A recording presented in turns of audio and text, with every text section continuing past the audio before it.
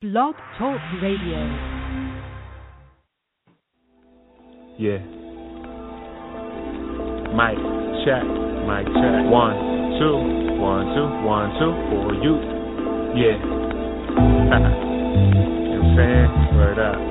It's that biblical theology study of the person of God, attributes. God's word is like a breeze in the tropics, and Jesus got the keys to the cockpit.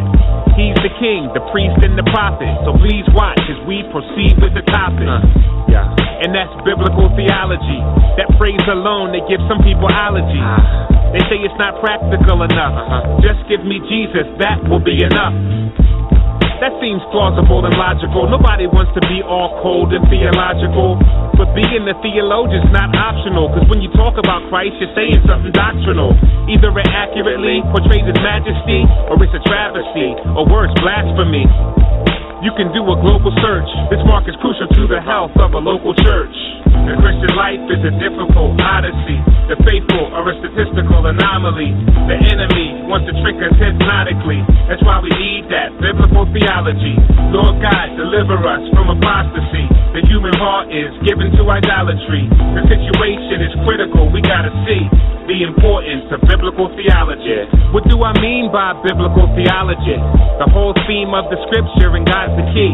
It's following the Bible storyline, and the ultimate goal is seeing God's glory shine. What he starts, he finishes with dedication. A work of art from Genesis to Revelation, from God's creation to man's fall to redemption to consummation. His designs and structure each time will fluster. What mind can instruct the divine conductor? His worthiness sits enthroned in the heavens, sturdy and fixed.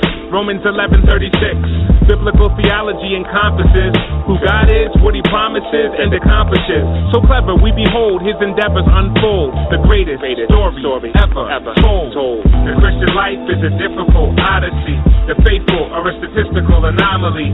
The enemy wants to trick us hypnotically. That's why we need that biblical theology. Lord God, deliver us from apostasy. The human heart is given to idolatry. The situation is critical. We gotta see the importance of biblical theology. The Lord has not decided to keep us guessing. Thank you, Lord. He gave us the word, providing us correction, and the spirit for guidance and direction. Biblical theology is like protection from ourselves and our improper reflections, so we can follow the Bible, not just our affections. Otherwise, we will chop it into sections and not make the connections like the doctrine of election. And Satan is waiting to slice us into mincemeat if our faith is a mile wide and an inch deep. Theology is like the root of a tree, which determines how rich the fruit's gonna be. And by God's grace, he'll breathe on us with his breath, lead us in his steps, show us his eagerness to bless. And we'll experience true peace within our depth, because we'll know the meaning of Jesus and his death. The Christian life is a difficult odyssey. The faithful are a statistical anomaly. The enemy wants to trick us hypnotically. That's why we need that biblical theology. Lord God, deliver us from apostasy. The human heart is given to idolatry. The situation is critical. We gotta see the importance of biblical theology.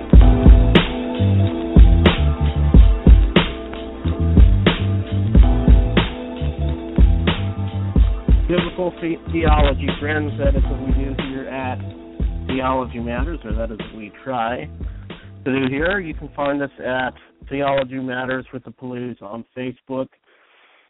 Theology Matters with the Pellews on Facebook. Be sure to go to our page, check us out. That's where our podcasts are. We've done several shows dealing on basically every kind of topic you can imagine when it comes to apologetics and theology. We've been going about 3 years strong. We've held several debates as well, so you can go to our Facebook page and find a lot of those podcasts and shows we've done, shows on the occult, shows on Mormonism, Roman Catholicism, abortion, etc. We try and pride ourselves on having good, reasoned, rational dialogue. So today we have a very fun show for you guys. Our friend Tony Arsenal is joining us again, and you guys probably remember Tony. He's been on a couple times. He has done a show, I believe we did on the Trinity, and he also participated in a debate last year on our show towards October. During the month of October, I like to try and focus the shows primarily on the Protestant Reformation. And that's just because a lot of times I think some of the issues that are still there between Catholics, Protestant, Eastern Orthodox is sometimes overlooked. And you just don't hear a lot, especially in the apologetics world, about some of the differences. And as Protestants, how do we respond to some of the challenges that come our way? So this October, we'll be doing that again. We'll take a few different shows, probably 3 or 4 shows.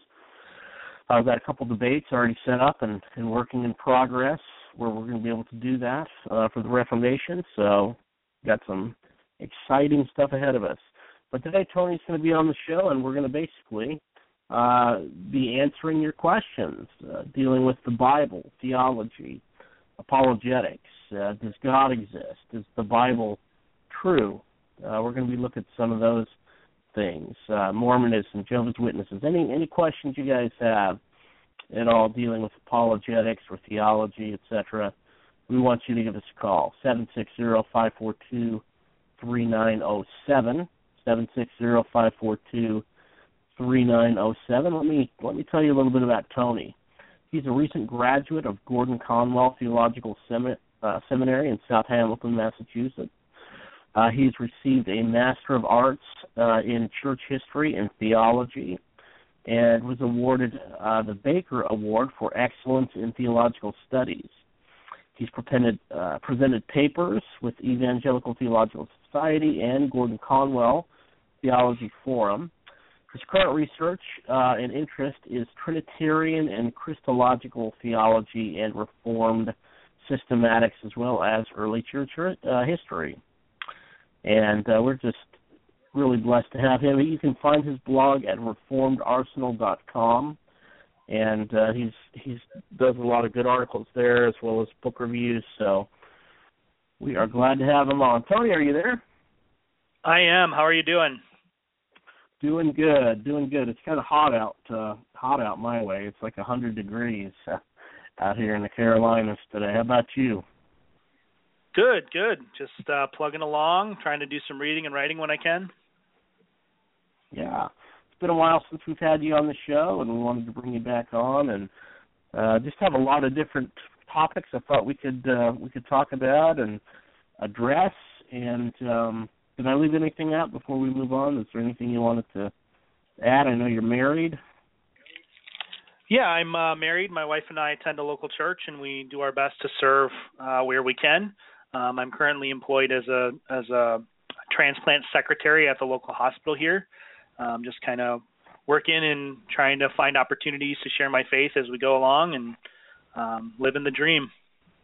There you go. So a lot of these questions, they've not been rehearsed or anything like that. I'm pretty much just going to shoot some of these questions off the cuff and see what Tony's response is. Again, feel free to call in, 760-542-3907, 760-542-3907.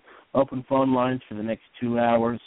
Would love to hear from you guys. So, Tony, I guess the first thing we should talk about is this tragedy that happened last night, actually not too far from me, out in Charleston. Yeah. As a Christian, how do we make sense of this? What are some things you can say to those who maybe are affected by this or other tragedies maybe they're going through? What is some practical advice you could give us? Yeah. I think that anytime something like this happens, we as Christians have kind of an instinctive us versus them kind of mentality, and we tend to put up walls.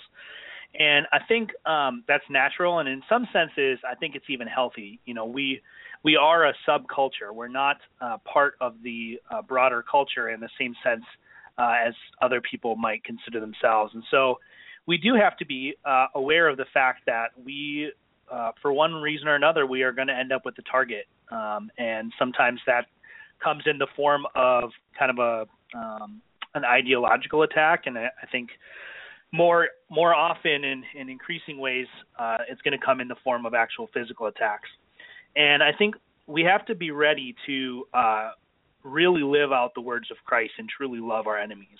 Now, that I don't think that means that we have to, send thank you cards in the mail to people who, take away our liberties or come into our churches and attack us. But, we really need to take time praying. I don't know much about the story, just kind of seeing stuff pop up in news feeds and whatnot. But my understanding is that it seems like, obviously a person is innocent until proven guilty, but it seems like it was a pretty troubled young man who did this. And he's not innocent of his activities. He needs to be accounted for, and there's justice that will be done. But ultimately, we have to remember that we're all in one way or another also victims. We're victims of the fall. We're victims of what's happened to our human nature as we've been affected by Adam's original sin. And so I think there's a balance that we have to strike, where some people are going to want to say, well, he's just a victim and we shouldn't come down on him. And then other people are going to want to say, well, in no way is he a victim. But I think about, I was living in Boston when the Boston Massacre happened. Not the Boston Massacre. I'm not that old. When the Boston bombing happened. And my wife and I were actually at a movie when it happened. And so we came out of the movie and we had all these texts on our phones. And it wasn't until we got home that we started seeing the news and realizing we had friends who were running in the marathon. We had friends who were down watching the marathon. And I remember sitting on the bed with my wife that night and praying, and my prayers started out very imprecatory and very much find this person and make him pay. And as I started to pray and really allow God to move in my heart that night, I started to feel sorry for this person and realize that, it's really only God's grace that makes me not the vile sinner and makes me not the person who, hates people enough to murder them. And I started to pray for his salvation. And I think that's really the approach that we need to take. We need to pray that this young man pays for what he does, what he did. There needs to be justice temporally. There's a legal system and there's punishments and there's fines and there's potentially, even potentially execution. I don't know what the state laws are down there, but ultimately we should be praying for him. We should be praying that God puts Christians in his life who are going to call out his sin for what it is, but also show him that we are loving people who forgive him if he's willing to repent of his sins.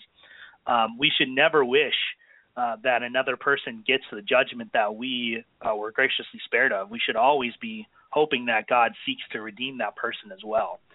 But we know that God is a God who knows what he's doing. It's not like this surprises him. It's not like this took him off guard. And so we also need to remember that, the trite, everything happens for a reason kind of response, although it's technically true, is not particularly pastorally helpful.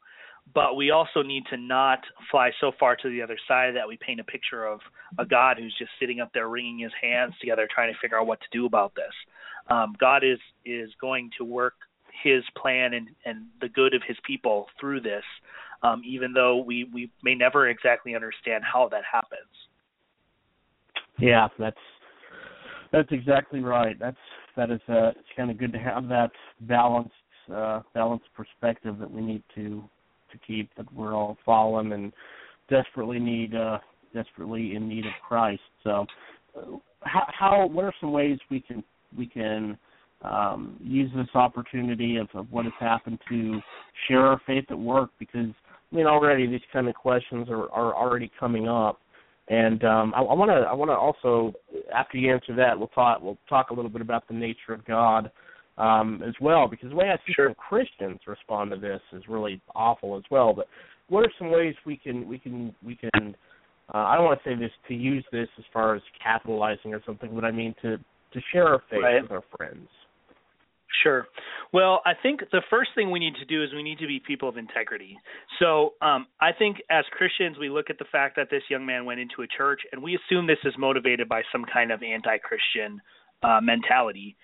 And that may or may not be the case. I don't think that we'll know that for quite some time. But I think we also need to recognize that he went into a church that was predominantly black. And it's probably equally as likely, if not more likely, that was probably more of the motivation. So I think we need to be people of integrity and not try to appropriate the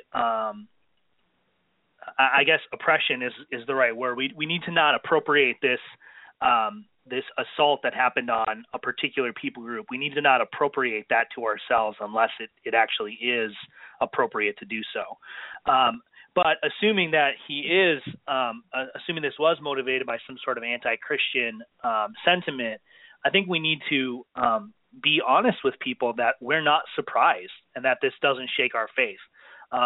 When you look back at the stories of the early martyrs, it wasn't necessarily the martyrs who made grand displays of their faith and made long, elegant, apologies for their faith that really made the impact. It was the people like Perpetua and Felicity who went quietly but with dignity to their deaths. And so to recognize that and show the community around us that we're not afraid to face death if we need to, I think speaks volumes, because in reality there's only one religious worldview that can have assurance of faith and can look at death and not fear it. You can't say that about Islam. You can't say that about Judaism. You can't say that about atheism. You can't say that about any of the other religious perspectives. We can stare death in the face and recognize that death isn't something that's pleasant. It's not something any of us want to go through. But we also recognize that it's not, death doesn't have the final word in our story. And so I think that really speaks volumes. And I think for you, it probably looks a little different if you're in the community there where there's probably people who have been directly impacted by this tragedy. But these kinds of things happen all over the country. The Boston bombing was motivated by anti-American sentiment. You have these kinds of things happening all over the place. I think to not try to give trite explanations to people and to not rely on sort of the scripted responses that we tend to. When you come up against someone who's really hurting, it doesn't really do them any good to give them a treatise on God's sovereignty. Handing them Jonathan Edwards' Bondage of the Will and a Feel Better card isn't really going to cut it. And so I think we need to be able to be willing to just sort of sit with someone and mourn with them and realize that God will move through this, but sometimes he has to wait. I suppose he shouldn't say he has to wait. Sometimes he chooses to wait until mourning has occurred before he brings joy and he brings restoration. So being willing to just sit with people as they mourn and acknowledge that we don't have all of the answers, which, I know is probably not particularly popular when you're talking with apologists to say we don't always have the answers. But even Jesus, with the Tower of Siloam and that passage in Luke, he doesn't say, well, I have all the answers. He did have all the answers. He knew exactly why things happened. But in his context and in that particular instance, it wasn't pastorally helpful to him or to the people who were hearing him to say, yep, this is exactly why it happened. These are the reasons that, that my father had for allowing this. Instead, he used it to say, tragedy happens, and we don't know why it happens. And the question isn't why did this happen to them or why did this happen over there? The question is, why didn't it happen to me? Because apart from Christ, we all deserve that same fate. And to turn this into an opportunity to talk about, I've already seen some people who are starting to say things like, well, that church had terrible theology. God must have been judging them. You see that kind of stuff come out, and you just want to, if that's the case, if this happened because that church had terrible theology, then whoever is saying that church had terrible theology is probably next on the list for God's judgment. So that's not a place we need to be. That's not our job. It's not our role to try to interpret, events and say this is why God did something that he did or why he allowed something he allowed. We're called to step into suffering and step into tragedy and really be a source of stability and strength for a community and a people that are hurting. So I think really just, not capitalizing on this in some sort of shady, unethical way where we attribute statements to people that they didn't say. We appropriate events that don't really have anything to do with us. That's kind of the number one thing is we need to be people of integrity. We need to let our yeses be yeses and our noes be noes. But also, being willing to mourn with people, being willing not to give the easy answers because the easy answers, even if they're right, aren't usually helpful. and just being present in that community and not retreating and saying, well, it wasn't my church, it was the church down the road, and so I'm going to let their pastoral staff handle it. Well, the pastor of this church was killed, but the other staff there, they're mourning just like everybody else. So if you're a pastor in the area, calling and saying, I know you guys probably have your hands full with visitation right now. Do you need us to go into the hospital or into your community and spend some time with your people, praying with them? Calling your own church to pray for that community is another huge thing that we really need to do. Each local church is a local church, but we're all part of the capital C church. And so this wasn't that church over there that had a shooting. It was the church that had a shooting. This is a tragedy for all of us, and we really need to support our brothers and sisters through prayer and through any sort of practical means that we can. Yeah, that's a very, very good answer, and would definitely encourage people to do that. Be praying for them and see if you can help in any way. So as I've this has kind of unfolded, and I've started reading some articles and just reading different people's posts and stuff. On another extreme, you have Christians who will say that God had no knowledge of this, God had nothing to do with this. When tragedies, when evil events happen, that's the devil, and God just it's almost like, and I understand why. You don't want to say God is the author of evil. You don't want to say God is the author of sin, and I get that as well. But I think it's problematic when we swing to the other side of, basically God had no idea this was even going to happen, and this kind of thing. What do you say to that? Yeah, well, I'm going to say something that is probably not going to be terribly well received by large portions of the church, but I think that in all honesty, I'm glad that you brought this into kind of the nature of God, and I'm going to go at it in a little bit more of a technical way. When we start to posit that God didn't have knowledge of something, or that the origin of his knowledge of an event isn't rooted in his decree of that event, so you take kind of the classical Arminian understanding, primarily of salvation, but I think it applies to the rest. The idea that God only knows the future decisions of free creatures because he looks and sees what those free creatures would do, not because he decrees what they would do. Right. Right. What you've really done is you've made it so God comes upon that knowledge by observation. So he's learning about that knowledge in a way, in the same way we are. So while it's true that he always had that knowledge, his knowledge has to come logically after the event.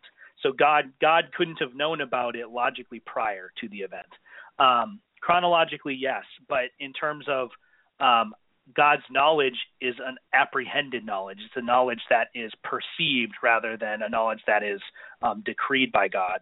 And really, Arminianism, Molinism, obviously open theism, process theology, really any theology that doesn't have the origin of God's knowledge based in his decree struggles with this. And where this really becomes a problem is if you're in line with most of the Western understanding of God, God's knowledge is not independent from his being. It's not independent from his nature. So his knowledge is not the same thing as his being, but it's integrated in a way that we don't necessarily understand. Well, if you have God's knowledge being determined by something outside of himself, you've now, in a way, caused his nature to be determined by something outside of himself. So you've lost the aseity of God, the non-contingency of God. God couldn't be who he is without us taking the action that we take. And so process theology, the idea that God is dependent on the world for his being and he's developing as the world develops, is the only logical out. James White is famous for saying that open theism is the only consistent Arminianism. Well, I'm going to go one step forward and say process theology is the only consistent Arminianism, because Arminianism really can't grapple with the fact that God's knowledge and his being are related to each other without having this dependency on creation for his very nature. And so we really have to be careful when we start to try to solve these more practical apologetic problems like the problem of evil, not to wander into this sort of no man's land where we don't even realize what we're denying. So, I think anybody who's followed my writing or listened to me in the past knows that I'm not a terrible supporter of William Lane Craig and his Molinism. And I think he tends to develop some of his theological positions based on what works, based on what's apologetically valuable. Well, this is one of those areas where if we do that, we really stray off into some other areas. Another famous person who's done this is Greg Boyd, and really just about all of open theism. They start with a sort of a problem, and the problem of evil in Greg Boyd's case, he starts with that and tries to reconcile, well, how can God be good if he knows that this evil's happening? And then he ends up saying, well, that's because God doesn't know that this is going to happen. He doesn't have the knowledge of the future. And that just really strays quickly into something that's not Christian. Now, I'm not saying that Greg Boyd's not a Christian. I know a lot of people would. I've met Greg Boyd. I think he loves Jesus. I think he trusts that Jesus, I don't want to say died on the cross for his sins, because he doesn't support penal substitution or satisfaction theory, but he recognizes that what Christ did on the cross is absolutely necessary for his salvation. It's not something that he could have earned on his own. So I think he's a Christian who's very wrong about a lot of really important things. And I would say the same thing about William Lane Craig. I think he's a Christian who's very wrong about a lot of really important things. But as we are starting to try to explain to people, well, God didn't know this was going to happen. He didn't see it coming, or he can't violate the freedom of creatures, and so he had to let it happen. We are presenting to the world a God who doesn't exist. And if by somehow God uses our imperfect presentation, which all of our presentations are imperfect, but if he uses our imperfect presentation, that doesn't validate the fact that we got it wrong. It just means that God is able to work through us getting it wrong. And I think that's not to say that the kind of classically reformed position doesn't have its own kinds of challenges. You alluded to it. It's very difficult to reconcile how God could have not only known this was going to happen, but in some sense decreed that it was going to happen as part of the unfolding, creation drama that he ordained in eternity past. How do we reconcile that without saying that God is in some sense the origin of evil? I'm not exactly sure how we do. I don't think that the Bible necessarily does. The book of Job, sometimes we paint that as, this is the Bible's theodicy, but it's not a very good theodicy if it is, because God never answers Job's question. He never says, this is why I allowed it to happen. He kind of hints it to us, the Holy Spirit hints it to the reader in the beginning with that prologue where he's kind of giving us a glimpse behind the veil, penetrating into God's heavenly court and the dialogue that's happening. At the end of the day, God doesn't ever tell Job, well, I had this bet with Satan, and, he said you were going to curse me to my face, and I won the bet because I knew you weren't going to. What he says is there are some things that you don't need to know. There are some things that you don't need to understand. And part of being a servant of God is trusting him that he's going to do what's best, even if we can't understand it. And that's, to be honest with you, that has very little apologetic value. It has very little apologetic value. And that goes back to what I was saying earlier about not just giving the canned answers. Everything I just said, I believe with the very fiber of my being. But you would never catch me going into a church right now in South Carolina or anywhere around there that this tragedy has happened and saying to people, well, God had a reason. He knew what he was doing. I will point to the sovereignty of the Lord, and I'll point to the fact that God does not desire his children to be hurting. He doesn't desire his people to be slaughtered. But on some level, we have to also acknowledge that he has a plan that he's executing. I'm sure that the son didn't desire to be nailed to a cross. It wasn't something he really looked forward to. But it was, his plan too. He planned it from the beginning, before time, along with the Father and the Spirit for this to take place. But we have to be really careful as we try to formulate our answers to these really difficult questions that we don't defame who God is because we're trying to make God's nature and his character approachable. On some level, God's nature is not approachable. We can never really get to it. We can never really understand it. And we have to be willing to, throw our hands in the air at times and say, I don't know, but I trust God to do what is right, because he's the Lord and he always does what's right. Yeah, that is good. Great points. And I think just practically, yes, it's one of these things where we're not going to know exactly why, but there is comfort in knowing that God is in control. Things aren't just spinning out of control and catching him by surprise, and he's like a CNN news reporter on the sideline, telling us what's happening.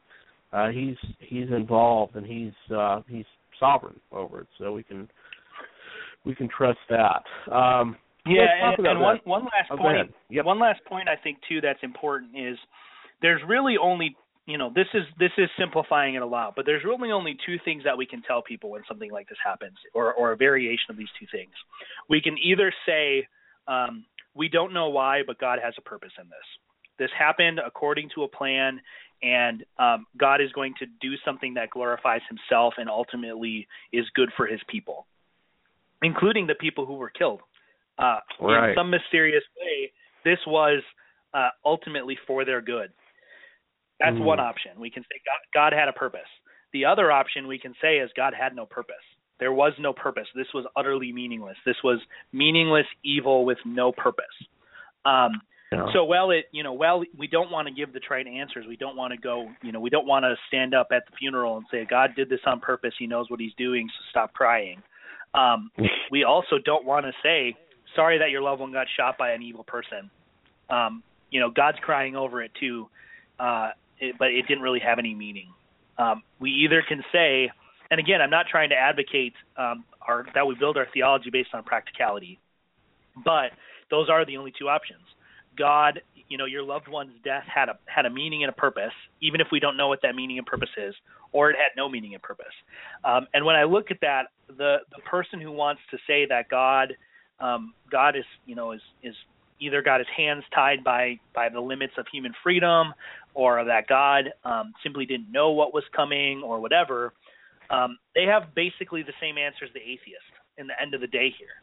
They can say, God had no meaning. This is a meaningless, purposeless event that has no redemptive value whatsoever. Now, we as people can give it value. You start to see that how atheists, how they justify morality. Well, we give value, we give purpose. We are the ones that determine our value in life.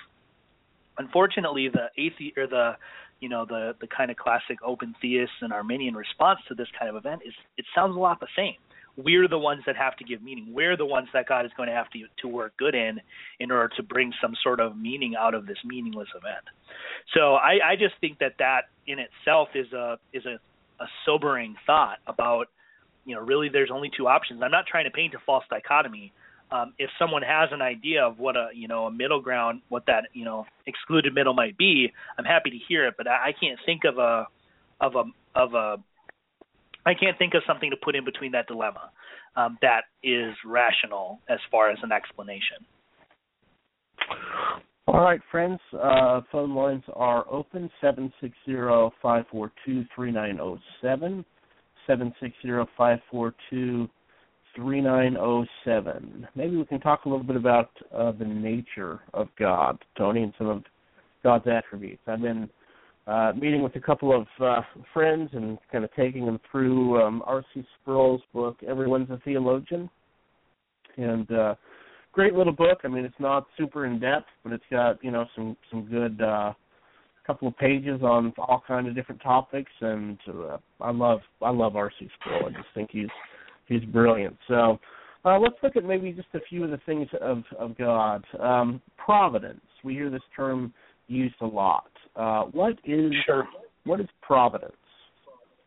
Sure. Well, I learned this from R.C. Sproul, so maybe we should just get the book and read it all out on the air here. But providence, it comes from a Latin word. The word providence comes from the combination of the word pro and videre, which means to see. So it refers specifically to God looking forward. And, we just talked about how that views a problem. I didn't choose the language. I probably wouldn't have chosen to use that language. But we look at God seeing what's necessary and bringing about what is necessary.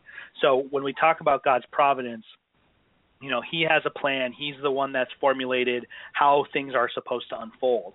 And he's the one that's working sometimes behind the scenes, sometimes sort of immediately, as far as not through a means, but directly in creation to bring about his plan. So that can range anywhere. Providence is kind of a general term. It can range anywhere from, natural events like a hurricane or an earthquake or a snowfall to, kind of a chance encounter with an old friend, or, for example, I got a job one time just kind of as a chance encounter because I ran into somebody who happened to be looking for somebody. I ran into him at Chipotle and we had a discussion and I needed a job. They had an opening. So he told me to apply. That was God's providence just as much as, the snowstorm that may have kept me from driving out to go somewhere getting in a car accident, or the snowstorm that caused me to get into a car accident. Those are all examples of God's providence. Wow. It really is amazing. I think we don't spend enough time just kind of meditating on the attributes of God and just how he works. You had mentioned earlier about the decrees of God. So what does it mean when we say God has decreed certain events? Sure. So typically in Reformed theology, at least, when we're talking about the decrees of God, we can be talking about a couple different things. You can get into the kind of discussion and debate about infralapsarianism and supralapsarianism. And what we're talking about in those debates is there are a series of decrees that God makes kind of in eternity past. And we're talking about logical priority, not chronological priority. Now, I'm not entirely convinced at this point that this is really a helpful way to talk about it, but we don't really have any other options. And so kind of broadly speaking, we talk about how God decreed to create. There was a point where he decreed and decided that he would create. We talk about a decree to allow or permit the fall. So he decrees to create, he decrees to allow the fall. There's another decree where he decrees to have a people. And some people would split this into two decrees, but in the act of decreeing to have a people that is limited and not the complete totality of humanity, he also logically decrees that there are going to be people who are not his people. And then finally, he kind of decrees how all of this is going to come about. Now, the reason I say I'm not sure this is helpful is because in reality, these are kind of all one decree. Classically speaking, God kind of decrees a single thing. He decrees to have creation unfold a certain way, and that certain way includes the fall, it includes redemption, it includes who would be saved, who would not. So that's kind of what we're talking about when we talk about God's decree. Now, sometimes we speak more generally, we talk of kind of God's decreed will or God's decretive will. And what we're talking about is that God has determined that all things should happen in a certain way. So we're using this in kind of a non-technical sense. And when we're looking at the past, we can say with confidence that everything that did happen is because of because God decreed it. So I can look at this shooting and say, in eternity past, God decreed that this shooting would happen. Now, we can say that God allowed it. We can say that God permitted it. We can say that God caused it. In some senses, I think those are sort of similar, that they all sort of mean similar things. But because we want to be careful to not say that God is the author or immediate cause of evil, we tend to talk about evil things being allowed, typically meaning that God decrees them and uses secondary means to bring them about. And then we talk about God's decree causing things as well. So God decrees to cause faith in the elect. He decrees to cause salvation to occur in a particular way. He decrees, the boundaries of our nations and the times and places we would live. We see that in Acts. So when we're talking about the decree and we're looking at the past, we're really saying we know that what happened is what God desired to happen because God is sovereign, so nothing happens apart from God's desire. When we're looking into the future, we have to be careful because we don't have a way to know with certainty what it is that God has decreed for the future. So that's where we have to be cautious of saying, well, I know that God intends me to go into ministry. Well, I think that God may intend, a person who's got a desire to go into ministry. They seem to be gifted in teaching and pastoral counseling. They've been blessed with a certain life circumstance that allows them to study properly and become equipped to teach and preach the word. We can say that, all signs seem to indicate, or all evidence seems to indicate that that's what's going to happen. And if that's what happens, then we know that's God's decreed will. But we have to be careful. I know a lot of people, I graduated seminary a couple of years ago. I know a lot of people who came into seminary saying, it's really God's will for me to go into ministry. I even have one friend that I won't name who, the first thing he said to me was, I came to seminary because there was a traveling prophet who came to my church when I was in youth group and told me that he was prophesying that I was going to be a pastor. It's kind of a sad fact, but a good percentage of people who go to seminary and graduate who came in intending to go into pastoral ministry never do that. And so we should be cautious of saying that something that's happening in the future is or is not God's will, because we just simply can't know. And when we say something is God's will, even though in reality it was us who spoke out of turn, a lot of times what that does is it makes it look like God is a liar, or that God is not faithful to bring about what he intends. If I say, well, God really wills me to be a pastor, or God really wills me to be a teacher, and I convince enough people that is God's will, I probably even convince myself that it is. If that doesn't happen, then there's a certain level of disenchantment. And I think most commonly that probably happens with young men and women who meet a special person and they convince themselves that they know for a fact that this is who God intends for them. Now, God is sovereign, and if a person is going to be married, he has a particular person that he created for that person to be married to. We're never going to know with certainty until the vows are said who that person is. So when we convince ourselves that person A is who God, wills me to marry, we a lot of times end up really disenchanted with God if that doesn't work out. So we just have to be careful with talking about what God has decreed in the future, or even what God has decreed for right now. I can say, well, God decreed me to be on this radio show tonight, but the power might go out in 5 minutes and I'm not on the radio show anymore. So we just have to be really cautious not to speak for God where he hasn't told us to speak. We should focus on the fact that God has brought about certain moral, obligations. He's given us wisdom in the scriptures for us to make decisions by.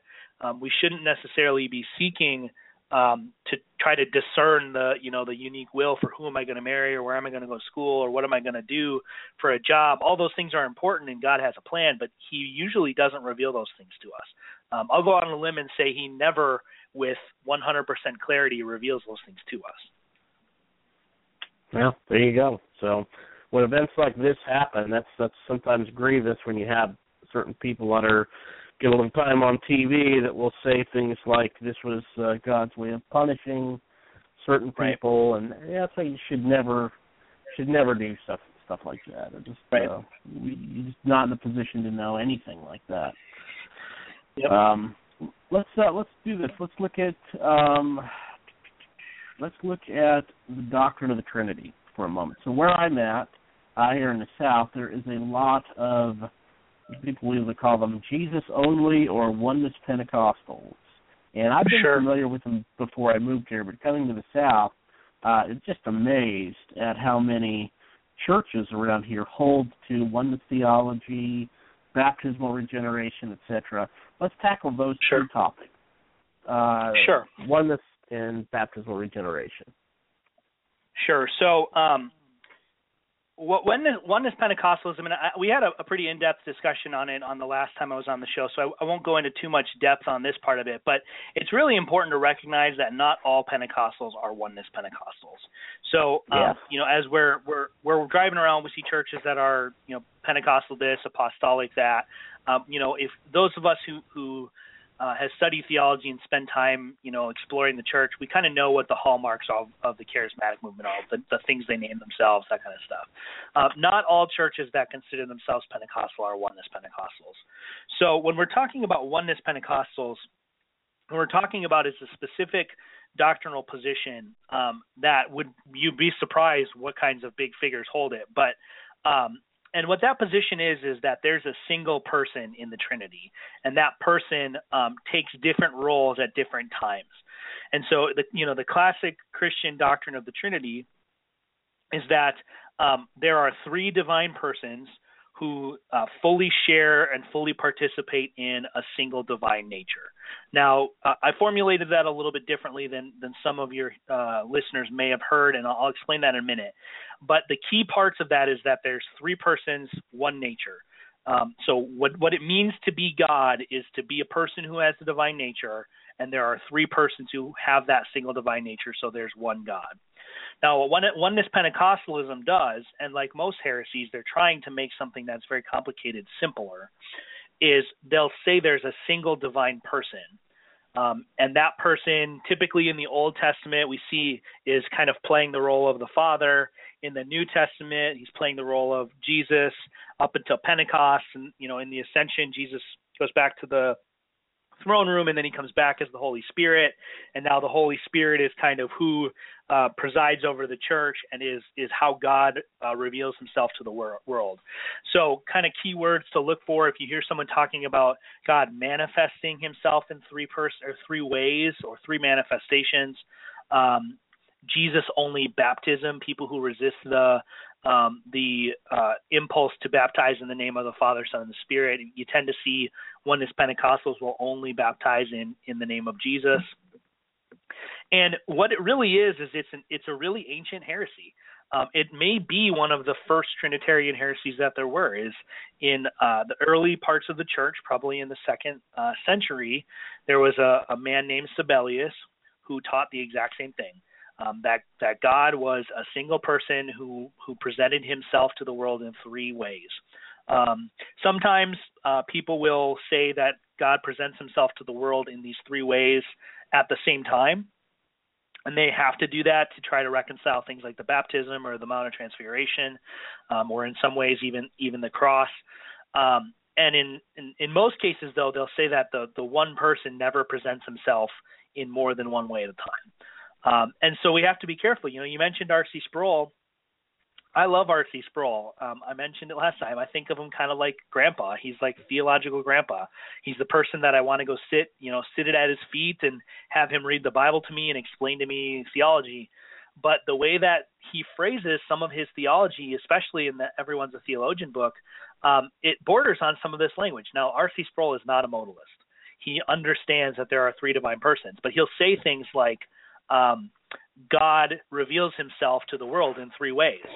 Well, if you make the one God a single agent who's doing something, and that something is revealing himself in three ways, that's really not, in terms of what we're saying, that's not all that different than what the Oneness Pentecostals would say. Oneness Pentecostals like T.D. Jakes would say, yep, I'm right there with you. God is one God who reveals himself in three ways. Well, we have to be more careful than that. So, and I think as far as kind of apologetic tips and how do we handle that, we just take them to the baptism, or we take them to the Mount of Transfiguration, or we point to the many, many verses where the Father is, where Jesus is talking about how the Father loves him and loved him before time. A person doesn't love themselves and call that the love between a father and a son. Now, we all should love ourselves on some level, because we're image bearers. God has called us to take care of ourselves. We should love ourselves. But I would never say, well, I love myself, and my love is the kind of love that a father has for a son. That just doesn't make any sense. But the Oneness Pentecostals, they have to try to do that kind of stuff when they get to something like the baptism, because the Father speaks from heaven, the Son is being baptized, and the Holy Spirit is descending as a dove. Well, you've got all three persons of the Trinity active and interacting with each other. That's the main thing. They're not just there, they're interacting with each other in interpersonal ways. Right. Yeah, I think some excellent points that I think would give some modalists some very hard times dealing with.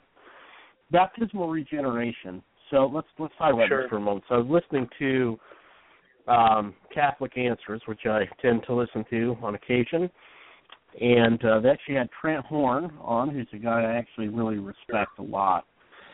The show is called Why Are You a Protestant?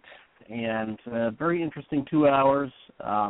Protestants were not the greatest ones to have calling in, but the topic of baptismal regeneration came up.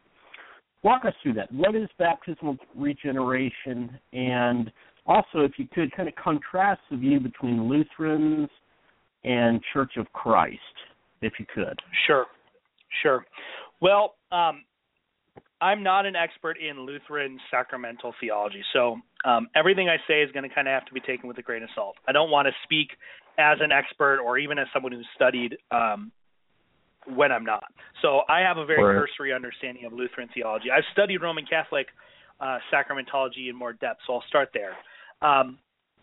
So Roman Catholics believe in baptismal regeneration, and what distinguishes them from the Lutheran perspective on baptismal regeneration is that Catholics believe in a position that's called ex opere operata, and that's a Latin phrase that just means out of the working of the work. And so when we look at what that means in terms of practical theological payout, is when you have a baptism being administered, it really doesn't matter on many levels, and this has changed throughout church history, but in the right circumstances in today's world, you could have a Muslim applying a baptism to a dying atheist, and that baptism puts that atheist into a state of grace, because it's the actual act of baptizing that brings about that state of grace.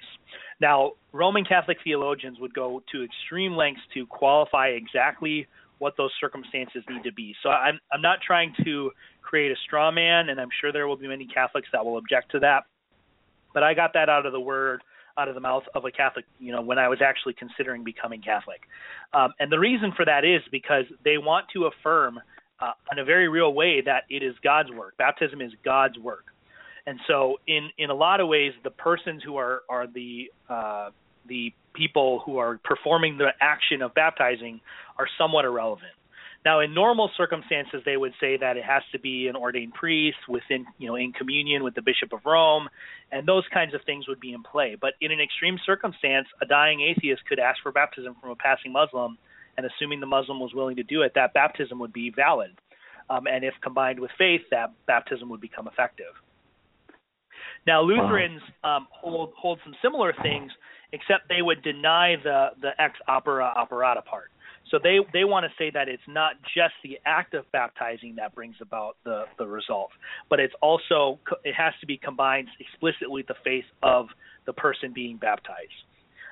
So baptism does affect the new state, but that person has to also act in faith and combine that faith in order for the regeneration to kind of become a reality.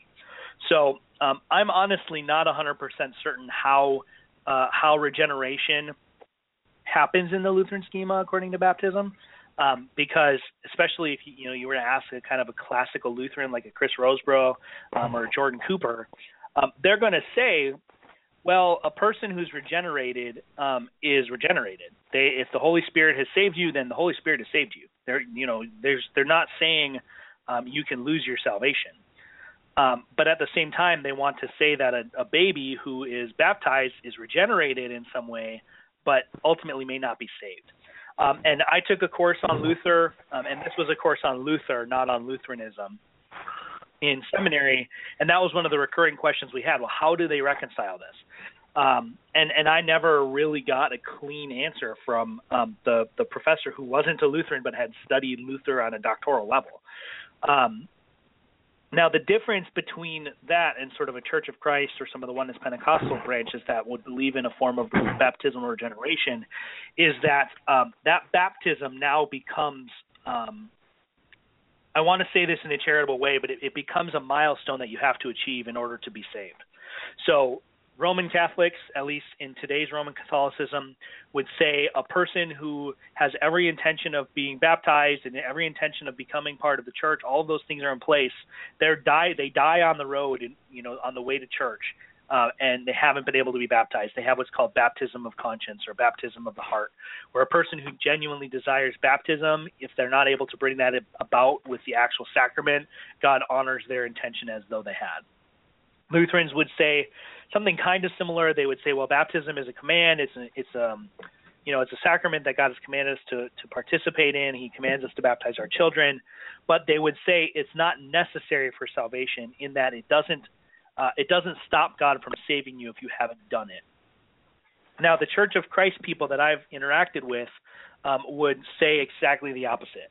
They would say that it's a milestone you have to achieve in order for God to save you. So I've also had most Church of Christ people that I've talked to who've been very comfortable with saying things that are amounting to us earning our own merit and being saved. That obedience to the law is going to accrue us merit in some way that is going to make it so God has to save us. They would count baptism as kind of the first part of that step, of that process. So the main distinction to remember is Church of Christ, baptism is absolutely necessary for salvation. If you are not baptized, it doesn't matter if you trust Christ. It doesn't matter if you are a part of the church. It doesn't matter how much good work you do. It doesn't matter how much faith you have. It doesn't matter your contacts. It doesn't matter why you're not baptized. If you're not baptized, you're not saved. You will end up in hell. Lutherans, Roman Catholics, which it feels kind of strange to clump Lutherans and Roman Catholics together on this, but Lutherans, Roman Catholics, the Reformed, Arminians, pretty much everybody else in the Christian world is going to say, well, no, baptism is something's commanded. We're supposed to do it. It has various effects on the person who's being baptized. You know, if you're Lutheran, there's some element of regeneration. If you're Reformed, there's some sort of element of covenant membership. But none of those things, although normative, they're not necessary. So if you're in a church where they don't do baptism for some reason, there are weird churches out there that don't do water baptism. God's not going to say, well, you know, you trusted my son and he bled and died on the cross for you, but you didn't take that dunk, so too bad. So that's really the main difference between like Church of Christ or some types of Oneness Pentecostalism that are going to draw that hard line. All right, and that's why we have Tony Arsenal with us, folks. He's a brilliant mind. I've learned so much from him. Let's go ahead and take our first break and give Tony a chance to get his breath and get some water or something. And we'll look at some further questions when we come back. I wanted to ask him on the nature of kind of the difference between sacraments in different denominations, covenant theology versus dispensational, look at the differing views of eschatology as well as the atonement. So if you have a question, please call us at 760-542-3907, 760-542-3907. We're going to be in the studio for the next hour taking your questions. Maybe you disagree with us. That's great.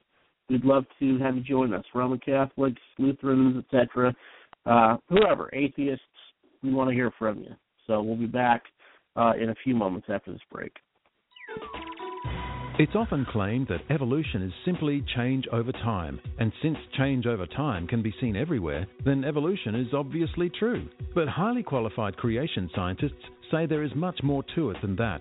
For evolution to have turned particles into people, simple change over time is not enough. A special kind of change is needed. That is, naturally occurring change that adds new genetic instructions. No one has seen this special kind of change happen. Darwin's finches, peppered moths and adapting bacteria are all examples of naturally occurring change, but not one of them shows the addition of new genetic instructions. Not one of them writes any brand new genetic code specifying how to make some new complex feature, such as feathers for lizards, for example. And since codes and programs cannot write themselves, there must have been a designer for all living things. To find out more from Creation Ministries International, visit our website, creation.com. Welcome to the 1 Minute Apologist. If you had 1 minute to be able to unpack for the audience, we interview the world's leading apologists to provide credible answers to curious questions. Welcome to the 1 Minute Apologist. I'm here with Dr. Norman Geisler. If you've been a Christian long enough, we've all experienced the Jehovah's Witness coming to our door. My question is, are Jehovah's Witnesses a cult? Well, a cult is defined as a group that claims to be Christian but denies one or more essential Christian doctrines. And there are about 14 essential Christian doctrines. We have a book on it called Conviction Without Compromise. It has a chapter in each of these fundamental doctrines, like the deity of Christ. They deny that. The doctrine of hell. They deny that. They deny the bodily resurrection. Well, there are three right off the bat that they don't believe. So how can you be a Christian when you deny fundamental Christian doctrine? Psalm 11:3 says, If the foundation be destroyed, what shall the righteous do? So you're going to call it a building if it doesn't have any foundations left to it, if it's crumbling because the foundations aren't there? Jehovah's Witnesses are not a Christian group. They're a Christian cult because they claim to be Christian but deny Christian doctrines, which makes them essentially a Christian cult.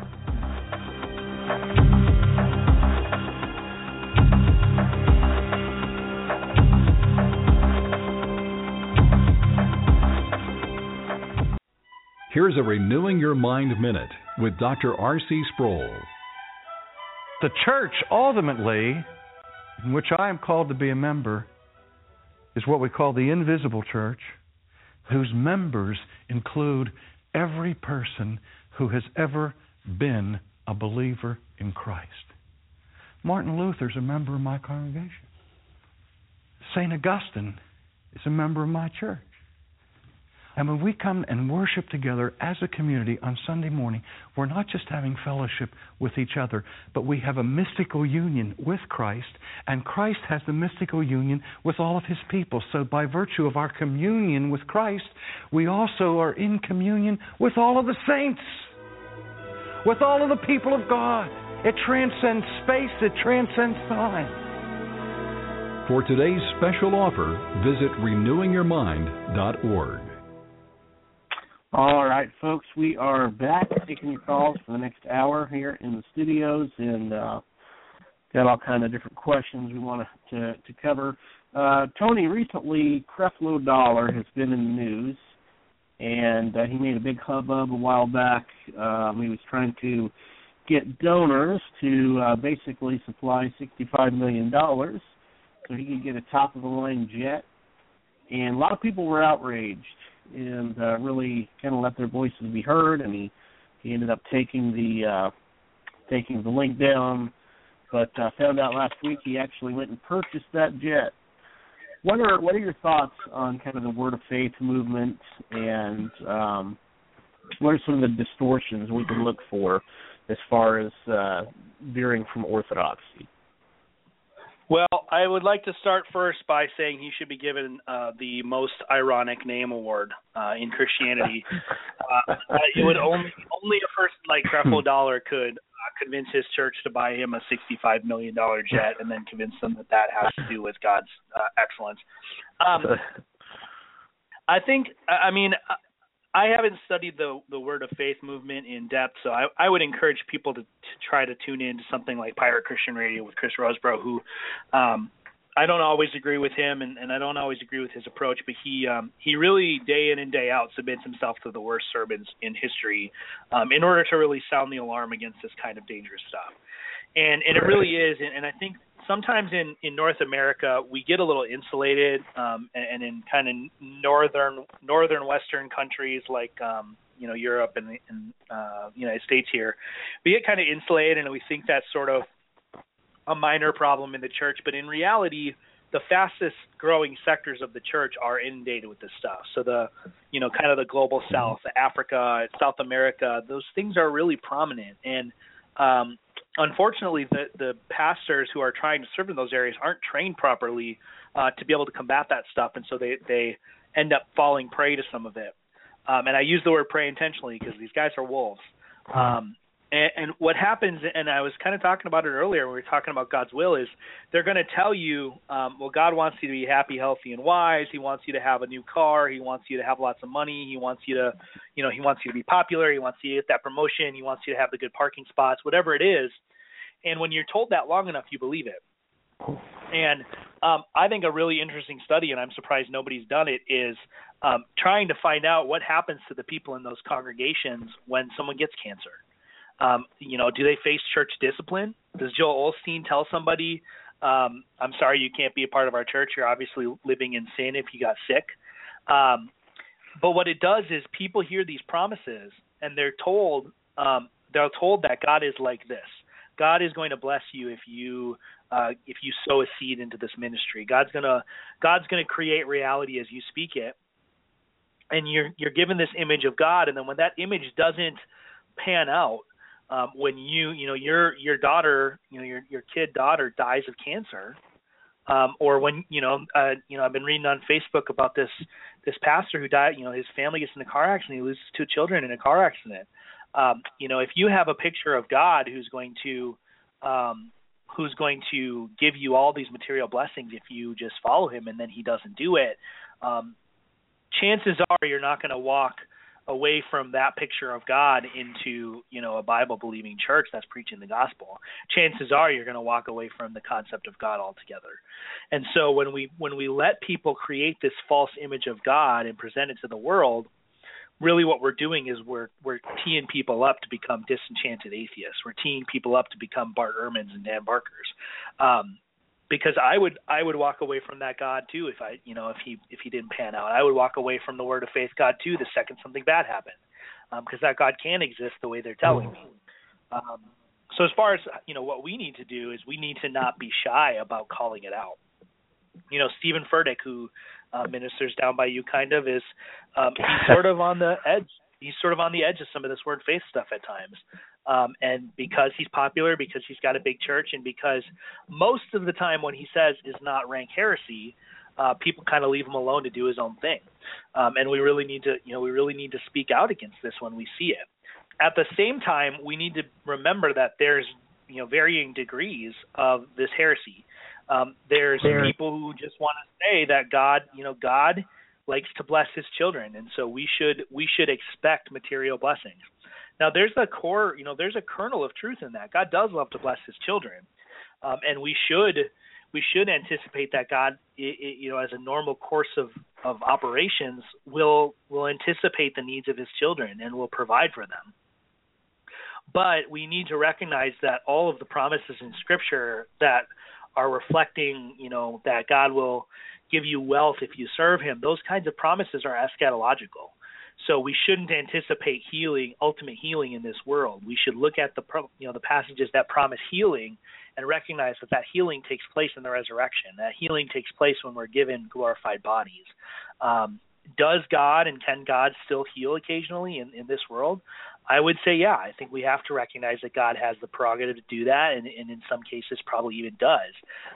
But what we should look to when we see those promises in the Bible is we should look to our ultimate hope, which is a renewed life in Christ, and a renewed earth that we'll dwell on with him forever.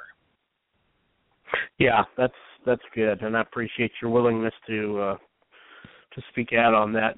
With regards to Stephen Furtick, when asked who his favorite preacher was, he said it was T.D. Jakes. He says, T.D. Jakes has had more influence on him than anyone else, and just a statement like that, it's kind of shows you the discernment level, I guess.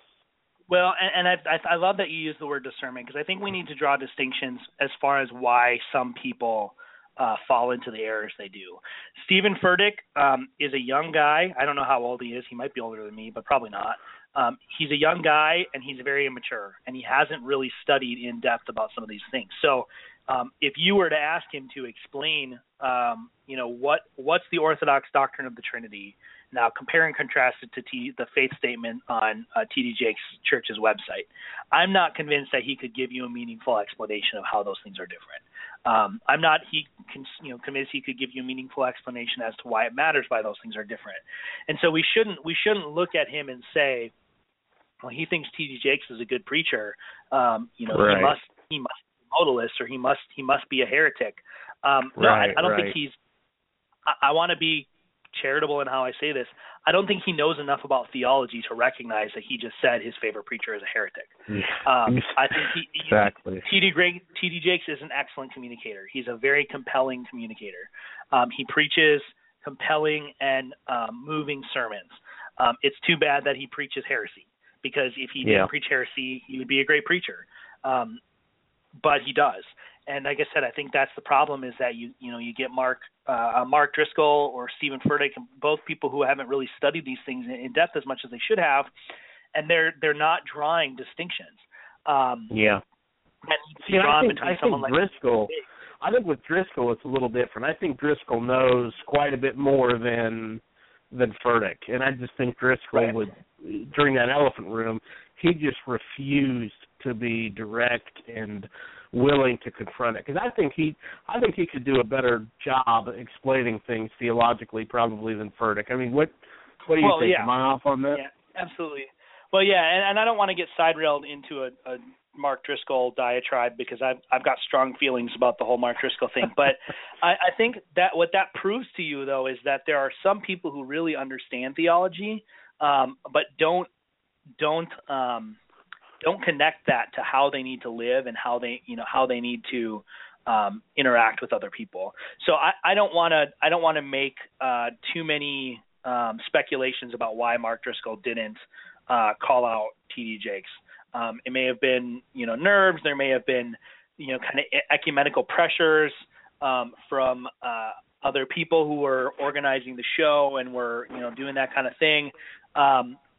There may have even been some kind of misguided hope that extending the right hand of fellowship would somehow draw, T.D. Jakes into Christian faith. And I'll admit it, at first it seemed like that may have been the case. It doesn't look like that's played out. And I think that that's an unwise way to go about it. You don't shake hands with a heretic and tell him a heretic and hope that it becomes true. Or tell him he's not a heretic and hope that it becomes true, which I think is probably what happened. But Mark Driscoll was happy, was gleeful to call people out and point out people's errors in most circumstances. But then when it really counted, and when most of the Christian world, would have stood on their feet and applauded him for doing exactly that in that context, he didn't do it. So I don't know why he didn't do it. It was really, really uncharacteristic for him not to do it. And I think in some part that's why they were, they put him up there with him, as I think they wanted someone who would have the guts to say it if that's what it came down to. And he just whiffed at the plate. I don't know how to explain it. And I think in some ways, I'll indulge my Mark Driscoll commentary tendencies here a little bit. In some ways, when we look at the people that Driscoll seems to have been aligning himself with after he's departed from Mars Hill and had all this controversy, he's aligning himself with Word of Faith people. He's aligning himself with T.D. Jakes and Stephen Furtick. And so the partnerships and friendships that he's made after the fact are really troubling. It really makes you wonder how much of that theology was something he really believed to the core of his being, and how much of it was just kind of riding the new Calvinist kind of trend. I saw someone the other day who said something really insightful, that there are a lot of new, kind of young Reform restless, neo-Calvinist guys. Neo-Calvinism is a popular movement right now. And so there's some people who are a part of it because it's what's popular, because it's what's trendy. And there are some people who are a part of it who are just really a part of it because it's what they believe. It's what they've found the scriptures to be teaching. And it's really hard at times to see who's who in that. And we don't always have a way to know. And I think Driscoll's a potentially a good case of that, where, he was a very outspoken proponent of kind of this minimalistic Calvinism. I don't want to really call it full-blown Calvinism because it's missing a lot of elements, but kind of a minimalistic Calvinism. And now that kind of chewed him up and spit him out in a way, it seems like he's willing to just kind of disregard a lot of those core things he actually preached against when he was in a pulpit. So I just think we have to be careful and look at beyond just what someone is saying. We have to look at why they're saying it. Mark Driscoll is saying it for a reason, and we don't always know what it is. Stephen Furtick, I think, saying some of the things he's saying, he believes them, but he believes them because he's immature. He believes them because he hasn't studied. He hasn't been trained in the right way. And I didn't know this, but he went to Southern Baptist seminaries. He has an MD. It's beyond me. I don't understand it, but I don't either. He went to seminary. He's got degrees. He studied the stuff.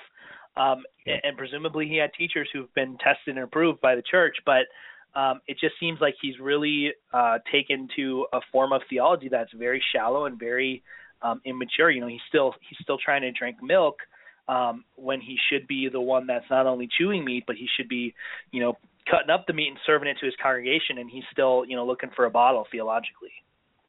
Yeah, while we're on this topic, but before we move on to the next subject, real quick, I was listening to a discussion today between Jonathan Lehman, who's a guy with 9 marks. You're familiar with 9 marks, right? Sure. Yeah. Okay, so he's written several books. His thing is the church. He is awesome on that and a bunch of other topics. But the discussion was with another Southern Baptist on church multi-sites, whether or not they were biblical, whether or not it was a good idea to have these, because Elevation, for example, has like 5 or 6 multi-sites, and they keep popping up.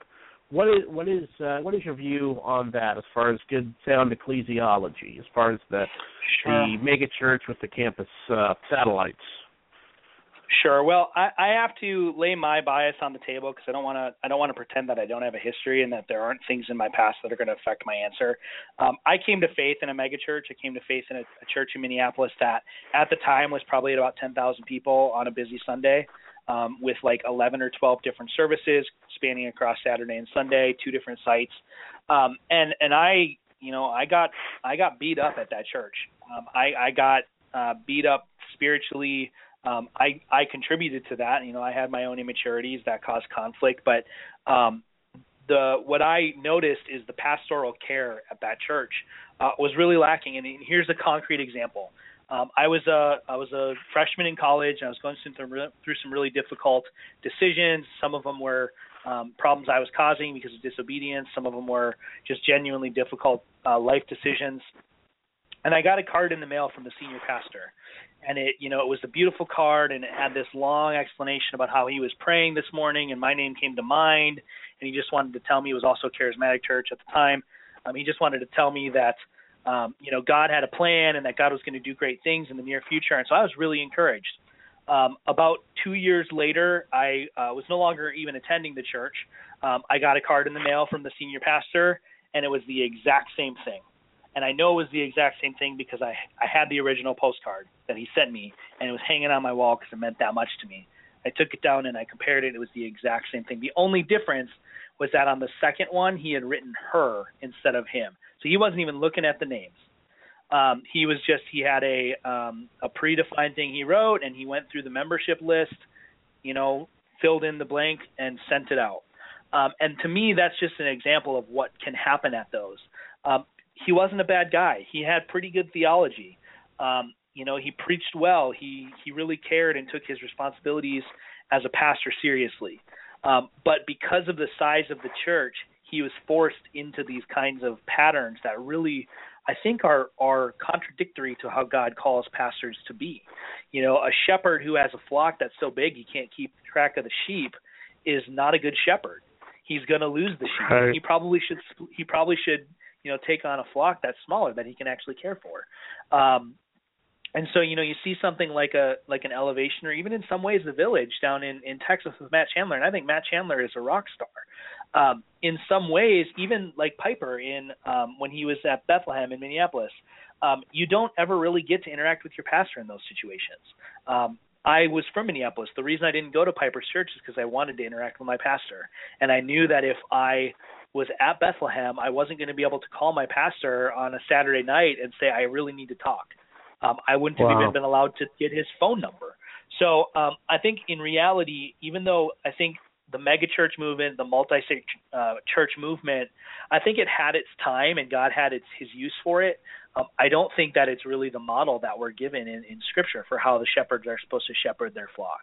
And so I would resist the idea of a multi-site model. And I think, to kind of bring up Matt Chandler, and this will probably lead us to some other discussions, but his model, when he started, every site that they launched, the intention was for it to become an autonomous individual church. And I think their first campus that they launched as a multi-site just became an autonomous church, or is in the process of becoming an autonomous body, fully separate from the Village, which I think is awesome. And I don't know that that's it seems almost like a kind of backwards church planting, but that's his heart, is not to be over this large congregation, is to be replicating, building up shepherds and then sending them out to shepherd flocks that they can manage, I think is really ideal. And I guess I would probably prefer that you have a church that you can manage, and as soon as you can't manage it, then you send out a shepherd to start a new, to split off and start a new congregation. But what they're doing at the Village seems to be effective right now, and it seems like they've built a process where individuals have pastors that are kind of their pastor, and Matt is kind of just in charge of teaching and kind of strategic, overall vision for where the church is going and overall kind of leadership of the church. But I would say multi-site churches have all sorts of problems. My pastor shouldn't. The only time I see my pastor shouldn't be on a screen. If I can say I have the same interaction with your pastor as you do because I podcast, there's a problem there. Right. I listen to the church that I went to when I was in Minneapolis. I still podcast a sermon every single Sunday. I haven't missed a single Sunday since I moved 5 years ago. Wow. And I love that pastor. He's the pastor that I was under when I came to faith. He was my youth pastor. He was my pastor when I was in college. He's a dear friend. He's not my pastor anymore, though. As much as I love him, he's not my pastor. He's a pastor in Minneapolis that I listen to this podcast. I probably have a little bit more access to him than the average person who might be listening to his podcast. I can call his cell phone. I can, email him. I can just show up at his house when I'm visiting. But ultimately, my pastor is the person who's accountable for me and who I'm accountable to. And a person like Matt Chandler, to pick on someone that I respect and love and think is doing a great job, Matt Chandler cannot be accountable for his congregation in the same way that I think he should be. I think that a pastor should have, this is the foundation of church membership, right? A pastor has a set number of people that he is accountable for their spiritual care, and that defined set number of people are accountable to that pastor or to that group of pastors, and there shouldn't be a lot of question marks as to who's accountable to who and who's accountable for who. And then you get a big church like the Village or Elevation or even like MacArthur's church or Piper's church formerly, you don't really have that. So I wonder if that's you talk about Devers got the 9 marks of the church, but I prefer what the Reformers had with the 3 marks of the church. You've got proper sacraments are being administered, the gospel being rightly preached, and church discipline is being executed properly. I'm not sure you can really execute church discipline properly at that size. And I think right now, Matt Chandler would probably be the first person to tell you, no, you can't. You can't exercise church discipline because you have to turn it into a bureaucratic process because there's so many people that you have to get through the process. They stop being people and start being cases that you have to work through, which, I pray that God is not going to chastise Matt and the Village too harshly. They've been repentant in this last issue they've had. They've been repentant. I think that in my mind that's sufficient, but God may choose to do some chastisement and some discipline there. But I think that the elders at the Village Church would probably agree with me at this point and say, yep, we let it become a process. Now they're going to try to work it out and figure out how do they reverse that problem and still maintain their size. We may find out that all of the Village Church sites need to become autonomous and need to have individual churches. That may be what happens. I think that would probably be a good thing, but ultimately there has to be that level of accountability that I just don't think can be there at the really big mega church or multi-site church model. That's good stuff. For those interested, Southeastern will be hosting the United March Conference, I believe, in it's like September or October, I believe, but they're going to be actually focusing this year on church discipline. So we went last year and talked about the importance of being in a local church, and let's talk about that. Well, I guess you kind of hit on that. Is there, if you were to because we live kind of in an age in America with evangelicals that church leader being part of a church membership is something that is an option, right? I don't know if you wanted to add any more to what you'd said. If you think that's sufficient, we can move on. But is there anything you would say to a Christian out there who says, hey, I'm listening to Matt Chandler, whatever, on podcasts, or I'm visiting different churches. I don't have to be part of a local church. Jesus, didn't say anything about that. Would you add anything to that, or? Yeah, for all the reasons I said before, I would say they're just wrong. Right. the Bible is really clear that pastors are accountable for the people under their charge, and from a congregation member's perspective, it's not fair to my pastor to even call them my pastor unless there's some sort of formal acknowledgement that that's the case. So if I go to a church, if all I'm doing is coming and listening to a sermon and then, peace outing out the back of the sanctuary as soon as he's done, and then I call that person my pastor, he may not even know who I am. Right. It's not fair to call him my pastor and treat him like he's accountable for my spiritual development if I don't even have the courtesy to tell him that I'm that. And so in reality, what usually happens with people who say like, well, I just go to a bunch of different churches, is there's some sort of loose association and there's some sort of loose acknowledgement. And the main difference is that membership is just written down. It's on paper, and there's clear expectations and requirements. If I'm, at a particular church and there's requirements for members at that church, there's a document somewhere or a line on a spreadsheet somewhere that says this person is part of this body. This pastor is accountable for their spiritual care and for disciplining them, and that person is obligated to obey these commitments that they made when they became part of the church. When we get rid of that formal structure, what we've done is we've just basically made this kind of borderless cloud, which just, even though the Bible doesn't have explicit instructions for church membership or use that language, the relationship between an elder and his people is much more defined in the Scripture than that. And in New Testament times, it was primarily geographic. There was a bishop or an overseer or an elder, whatever word you want to use. They all come from the same Greek term. And that person was responsible for the Christians who were living in an area near them. And that's why, Paul can write to the church in Ephesus. He can write that and address it to a particular leader.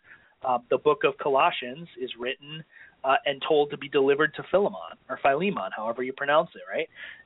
There was a person identified in that church who not only the letter was given to, but was responsible for sharing that letter and making sure his people understood it and making sure the people that he was responsible for were obeying the commands the apostle was giving. Right there is your church membership. Was there a point when Philemon had a piece of paper that he wrote everybody's name on? Probably not. Maybe, we don't know. But I think that relationship is so much more clearly defined, and when you just look at how it functioned in Scripture, that this kind of amorphous, I can belong to multiple different local congregations. Well, what happens then if there's a church discipline issue? Which pastor, if I go to Trinity OPC on Sunday mornings, and I go to Incarnation PCA on Sunday evenings, if I steal something, which of those pastors is responsible for disciplining me? Which of the congregations am I going to be held accountable in? Which of the Lord's table am I going to be barred from? Should I be barred from both of them? Should I even be taking communion at both of them in the first place? All of those questions that are eliminated if we have a good theology of church membership, they fall into place as problems in kind of the standard evangelical ecclesiology that we have right now. All right, good stuff. We should do a show on ecclesiology. I've been wanting to do that. That's my pastor loves that topic. He's really good at that. So look for that in the future, folks. We'll do that because it's important. All right, I want to hit a couple more questions on here, Tony. You brought up about the new Calvinists. Talk to us basically two things. Define kind of the new Calvinist from the classic Reformed theology. And maybe that'll be a little segue to talk a little bit about the difference between dispensationalism, covenant theology. And I know there's different flavors of dispensationalism, but talk to us a little bit about the differences there.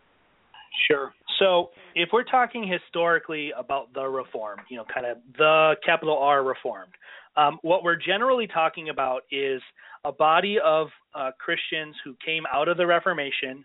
You got kind of the two main trajectories in the Reformation is the Lutherans and then those following after Calvin. And the Reformed are a branch that followed after Calvin who are defined by certain confessions that came into being primarily kind of in the 17th century. So you've got the Westminster Confession of Faith. You have the Three Forms of Unity, which was kind of the continental. On the European continent, you had kind of the groups that were writing confessional statements and catechisms there. A little bit later, you added what was called particular Baptists. You added in the London Baptist Confession of Faith, which is kind of just a modified, edited version of the Westminster Confession of Faith. Although there's even going to be argument, can Baptists really be Reformed? And I don't want to get into all that, partially because I'm married to a Baptist, so I don't want to cause any family drama. But when we talk about when we talk about the Reformed, there's kind of three big points. They're going to be people who are soteriologically Calvinistic, so they're going to affirm. They're going to affirm the Calvinist doctrine of redemption, that God preordains who will be saved and who will be lost. He brings about the salvation of those he chooses to save. He does so entirely of grace. He's utterly sovereign. Nothing happens apart from his will. Those kind of classic things we think about when we talk about Calvinism. So if you don't hold those doctrines, you can't be Reformed. The next kind of big part would be confessional. So typically people who are Reformed ascribe to a confession. Now, even that is kind of slippery, because does that mean that I'm part of an ecclesiastical body that I have to ascribe to that, or does that just mean that I affirm what the confessions have to say and think that confessions are a valid enterprise? I would say it's probably the latter. So I, for one, affirm the vast majority of what the Westminster Confession says, and I think that the idea of having a confession is a good thing. I think when we don't have confessions, we slip into a lot of the same kinds of problems we were talking about with ecclesiology earlier. Yeah, very good, very good. So would you consider, like like myself, Reformed Baptist, hold of the 1689? Would you say that's kind of part of that system there is holding? When you say being confessional, are you talking about just like the Westminster standards, or would you put in like the London Baptist as well? Well, historically, the London Baptist Confession has not really been considered part of the Reformed confessional body. But in today's world, it basically is. So if you were to talk about someone being Reformed, and you were to talk about a Reformed Baptist who holds to the 1689 Confession, that would generally be considered Reformed. And I'm not necessarily interested in drawing fine distinctions to that level. Someone who affirms one of the classic confessions coming out of the Calvinist stream of thought would be considered Reformed. So the London Baptist Confession would fall into that. Some people would say you can't be Reformed. Go ahead. Oh, I was just going to say, so the Reformed Baptists, a lot of them would also hold to like the canons of Dort and that as well, right? Right. And so you have this kind of body of confessional thought. You've got the Westminster, you've got like the Scottish Confession. Some people would even say like the 39 Articles of the Anglican Church, which the Westminster Confession actually is kind of a further elaboration on. The London Baptist Confession, the Three Forms of Unity on the continent, the Belgic Confession, those kinds of things. That body of theology all kind of says the same thing. So if you hold to any one of those confessions, and when I say hold to, I mean affirm that those confessions are basically right, and agree that having confessions for the church is a good thing. Because, for example, I'm not part of a church that affirms that requires members to affirm a particular confession. So if being a part of that body is required to be confessional, then I'm not confessional. A lot of Christians who are Reformed aren't confessional if you take that approach. And then kind of the last big point, and this is where I think we'll get into the discussion of dispensationalism, is I would say that covenantal theology is also essential to what it means to be Reformed. So someone like MacArthur, for example, who doesn't hold to covenantal theology, I would say he's not really Reformed in the classic sense. He's kind of, we get into this new Calvinism, the young Reformed restless Calvinism, which is much more about kind of core Calvinist soteriology than it is necessarily doctrines of grace. Right, exactly. Yeah. You might want to call them tulip Calvinists or something like that. They affirm the basics of Calvinist soteriology, but things that are maybe a little bit more particular, like the regulative principle of worship, you're not going to necessarily see that in most young Reformed Restless congregations. And if you do, it tends to be kind of this loose version of it. Something like a real robust understanding of church discipline and church membership. You're not necessarily going to find that in a lot of the kind of new Calvinist Acts 29 style churches. Now, there are a lot of great Acts 29 churches that have excellent church discipline structures and properly are doing that. But as a defining feature of what it means to be Calvinist, most of them wouldn't say a particular kind of church discipline is part of that. Where classically Reformed confessions, they all outline and they include discipline as part of that. So Westminster tradition has, the Presbyterian Book of Order that everyone who's part of a particular presbytery is obligated to follow. There's a prescription for how you do church discipline. There's a prescription for how do you confront a congregation member who seems to be falling into particular sins. There's regulations for how you do that. That kind of defined activity is not a hallmark of the Reformed, the young restless Reformed kind of new Calvinism.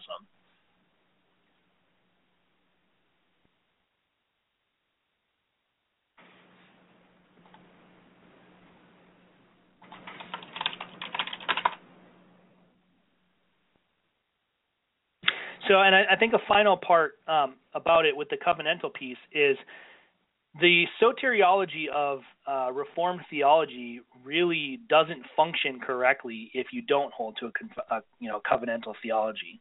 So you talk about the primary differences between dispensational theology and covenant theology. Dispensational theology wants to affirm that there are different plans of salvation for different people at different times. Now, it's a bit of a straw man argument to say that they affirm that certain dispensations are dispensations of works exclusively. That's kind of the classic approach to take against it. But they do want to say that, Old Testament Israel was saved by, some of them, like MacArthur will say, was saved by faith, but their way that they're saved by faith is substantially different than the way Christians are saved by faith. So that's where I think you run into problems, is that a lot of times they'll slide into a kind of a sort of a form of the Judaizing heresy, right? You have people who are Jewish who are saved by a way other than Christian faith, which is a real problem. So I think when you get to someone like MacArthur, who many people would just, gasp at the fact that I'm saying he's not Reformed, you really have kind of this other understanding that Israel is a separate plan that God had. And then all of a sudden, when Israel rejects Christ in the first century, God creates sort of this backup plan, and that backup plan is the church. And then, that's why the church is raptured, because they need to be pulled out of the situation so God's original plan with Israel can kind of kick back into gear. So that's why the church is raptured, because it goes back to being the dispensation of Israel in the end times. Right. Yeah, so that would be some of the big differences there. That's good. I'm glad we're able to kind of look at that. One other thing I just want to comment on is the Reformed hermeneutic, I think, is not necessarily a defining feature of what it means to be Reformed, but I think the Reformed have a very specific kind of hermeneutic generally. And one of the main things you'll see is the Reformed want to read everything in the Bible as though it is intended to speak about Christ. Now, sometimes it speaks about Christ directly, sometimes it speaks about Christ typologically, sometimes it speaks about Christ in sort of a getting us to Christ. So sometimes the history, sometimes it's just history. So, the book of Ruth, although there are typological elements, the main point of the book of Ruth, the reason it's in the canon, is to show us how we got from the judges to David. And the point of doing that is to show us that the seed, the promise of the seed in the Old Testament in Genesis 3:15, that is being fulfilled and brought to fruition through the line of David, through Ruth and Naomi, through backwards that way. I suppose not through Naomi, but where the dispensational hermeneutic doesn't always want to do that. They tend to read Old Testament prophecy particularly as though it's about the geopolitical nation of Israel, where a Reformed person is going to look at that and say, no, the fulfillment of these prophecies that were promises to geopolitical Israel, they may have had some sort of limited fulfillment to geopolitical Israel, but the ultimate fulfillment of that is found in Christ. And that's, kind of to some of the dispensationalists' embarrassment, I think. You look at Acts 15, that's how the early church, that's how the apostles interpreted some of those prophecies. They look at a prophecy that is about God establishing Israel in the land, and they say, God has fulfilled this promise in our midst when they're talking about the Gentiles being brought in. So that hermeneutic of trying to look at everything as though it's about Christ, the Christocentric hermeneutic, is really key to what it means to be Reformed. And I'd say even more than the difference between different plans of salvation for different dispensations and kind of the covenantal model of salvation, that hermeneutic really drives our understanding of all of what Scripture is about in a really fundamental way. So even though you could probably be confessional and understand Reformed theology and not be aware of that hermeneutic, it really permeates everything about Reformed theology in a way that you can't really escape it. And so that's why someone like John MacArthur comes to such different conclusions about the book of Revelation or about Daniel, and the 70 weeks. He comes to such a different conclusion than, the bulk of Reformed people. It's because his hermeneutic is based on something so different. Right. Yeah, that's good. Let's see, we got about 20 minutes. Again, folks, the phone lines are open, 760-542-3907. Would love to hear from you. Tony, one of the things that I wanted to contrast was, and there's no rhyme or reason to this show, folks, so we're just kind of jumping all over the place, which really speaks volumes of Tony's knowledge to be able to go from one topic to the next. I wanted to look at the atonement. Looking at the Reformed view of sometimes called limited atonement or particular redemption versus kind of the classical Arminian view. What are some of the differences there that I think people maybe can get a little bogged down or confused? What are the differences between these two systems? Sure. So when we're talking about the atonement, we really only have a few possible options. We can talk about the intention of the atonement, and we can talk about the effect of the atonement. Now, sometimes you'll hear people say the sufficiency versus the efficiency. I'm not convinced those are terribly helpful. So we'll talk about the intent of the atonement, and we'll talk about the effect or the extent of the atonement. So when we're talking about intent, we can either say that the intent of the atonement is universal or it's limited. Again, if someone has an idea for a third possibility, then I'm open to hearing it. But at least where I'm sitting, it either covers all people or it only covers some people. I don't know of a logical middle ground between that. So classical Arminian thought would say that the intent of the atonement is universal. God intends to save all people. He desires to save all people, and therefore the atonement is intended for all people. And that's all people, every single individual person. The classic Reformed position, and this is where you get the phrase limited atonement, is that the intent of the atonement is limited. So God intends to save certain people, therefore he only intends for the atonement to be applied or available to certain people. So we have those two options. We'll set them aside a little bit. On the other side, we have the extent or the effect of the atonement. And now we can talk about the atonement being effective for everyone it was intended for, or only effective for some people that it was intended for. So on the classical Arminian view, you have that the atonement is only effective on some of the people that it was intended for. So it was intended for all people, but it only is effective for some people. With the Calvinists, you have the exact flip side of that. The extent of the atonement is unlimited. So the people who God intended to save are 100% of the time saved. The effect of the atonement is 100%. Can I ask you a question on that? Sure. So would we say then that Arminians hold to a penal substitutionary view of atonement believe that the sin is taken away until they put their faith in, or I don't know. Sure. You know what I'm trying to say? Yeah. It seems like the cross alone doesn't take away the sin. They have to put their faith or whatever in. So is that penal substitution still? Well, so here's where it becomes tricky. Is I think one of the pitfalls that we have as Reformed guys is we tend to see things in black and white, and we tend to think people hold views that are self-consistent and they know what they're saying, they know what they're doing, and people really just aren't. If you investigate someone's theology in depth, you're going to find inconsistencies, even in Reformed guys. And so what I think you see is you have Arminians believe penal substitution, but they don't recognize that it's inconsistent to hold that alongside with their understanding of the intent and extent. So you're right. If God actually saved me by Jesus dying on the cross, if my sins were actually punished by in Christ, then that's the only way penal substitution can happen. If it's an actual, concrete, real substitution. If Christ is my substitute, then he's my substitute, full stop. What the Arminians want to try to say is Christ is my substitute insofar as I allow him to be. But the problem with that is that makes it so he wasn't actually your substitute. So what we have to look at is in Calvinist theology, God actually saves people.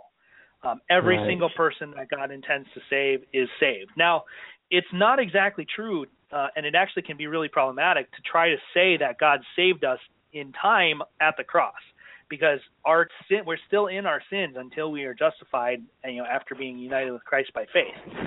So there's ways to get into that to explain that I don't think we need to get to, but it's not the case that most Calvinists would say I was saved before birth. I was born into a state of justification. There are some within our tradition historically and even now that would say, justification happened on the cross. I was born in a state of justification. I've never been under the wrath of God. I think they're wrong. I think that there's something real that happens when we embrace Christ by faith and are unified with him, and then from that flows justification and sanctification and all the other benefits that being united to Christ carries. Arminians want to say that what Christ did on the cross makes salvation possible, and so it kind of opens the door to salvation. So you look at the analogies that they're going to use. God opens the jail cell door and you just have to walk out of it, or God throws you the lifesaver and all you got to do is hang on, or God puts the pill in your mouth and all you got to do is swallow the medicine. So they want to at one time act as though the event on the cross is concrete and it actually brings about the salvation of the people who appropriate Christ. But in reality, it's just not a consistent position. And if you read Why I'm Not an Arminian, I don't know the titles off the top of my head, but I think it was published by Baker. They go into that in depth, and kind of the classic example is John Owen's.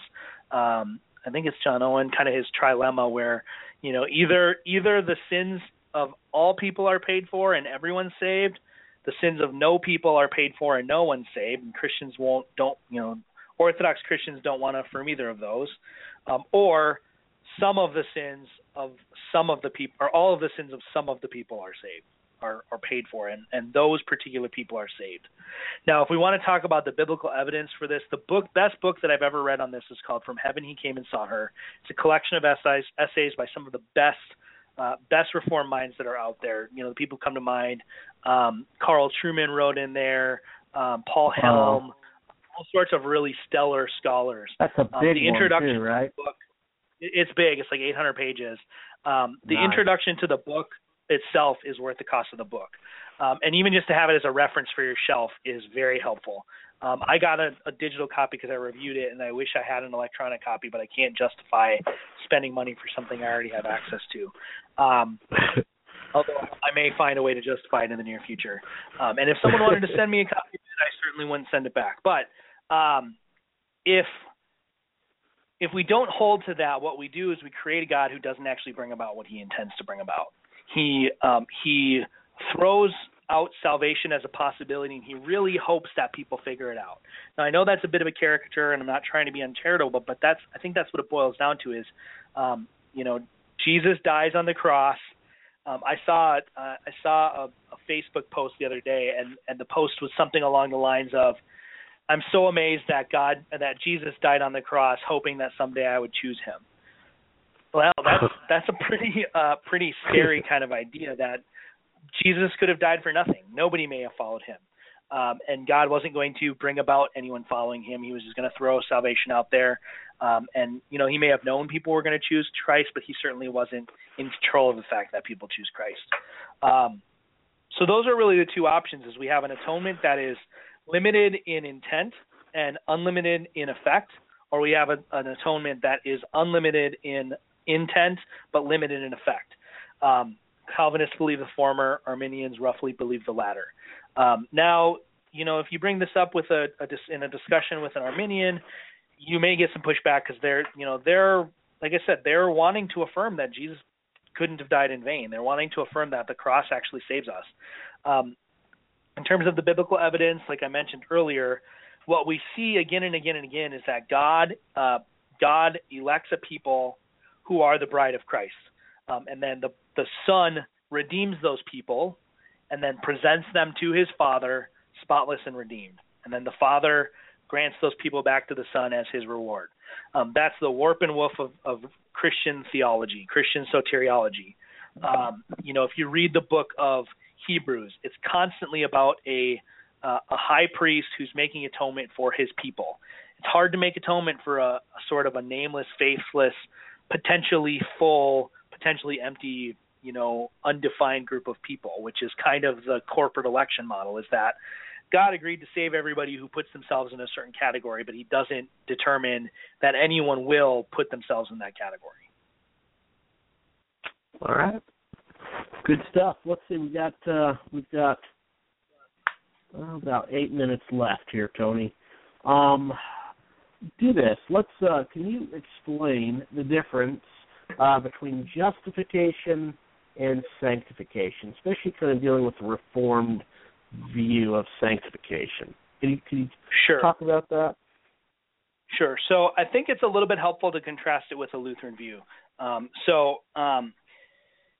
What the Lutheran view holds is that justification is kind of the fountainhead of all of the other benefits of salvation.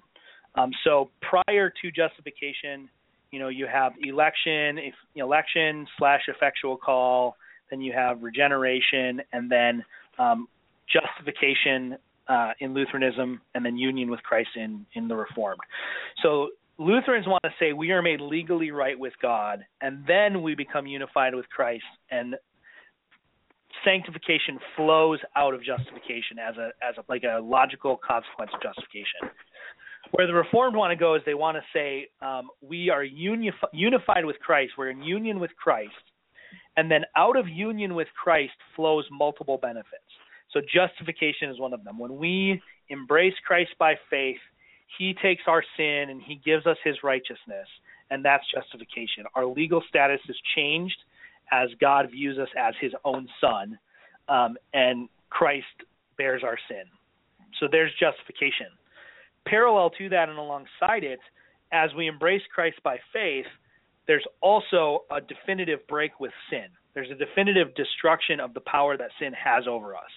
So at the point of union with Christ, justification happens, and also sanctification begins. Now, that definitive break with sin, that definitive defeat of the power of sin, is a point in time. So we can say at one point in time, we became sanctified. Now, at the same time, we can say that sanctification is a process, because even though sin no longer has definitive power over us, we still have to war against it. So the process of sanctification starts from that point in time and moves forward as we obey the law, as we learn what it means to be godly, and as we strive to do that. The Holy Spirit gives us grace and transforms us and makes us more like Jesus. As we sit under the preaching of God's word, the Holy Spirit imposes that word upon us and demands that we respond to it. And as we respond in faith, he transforms us to be more like the one we're in union with.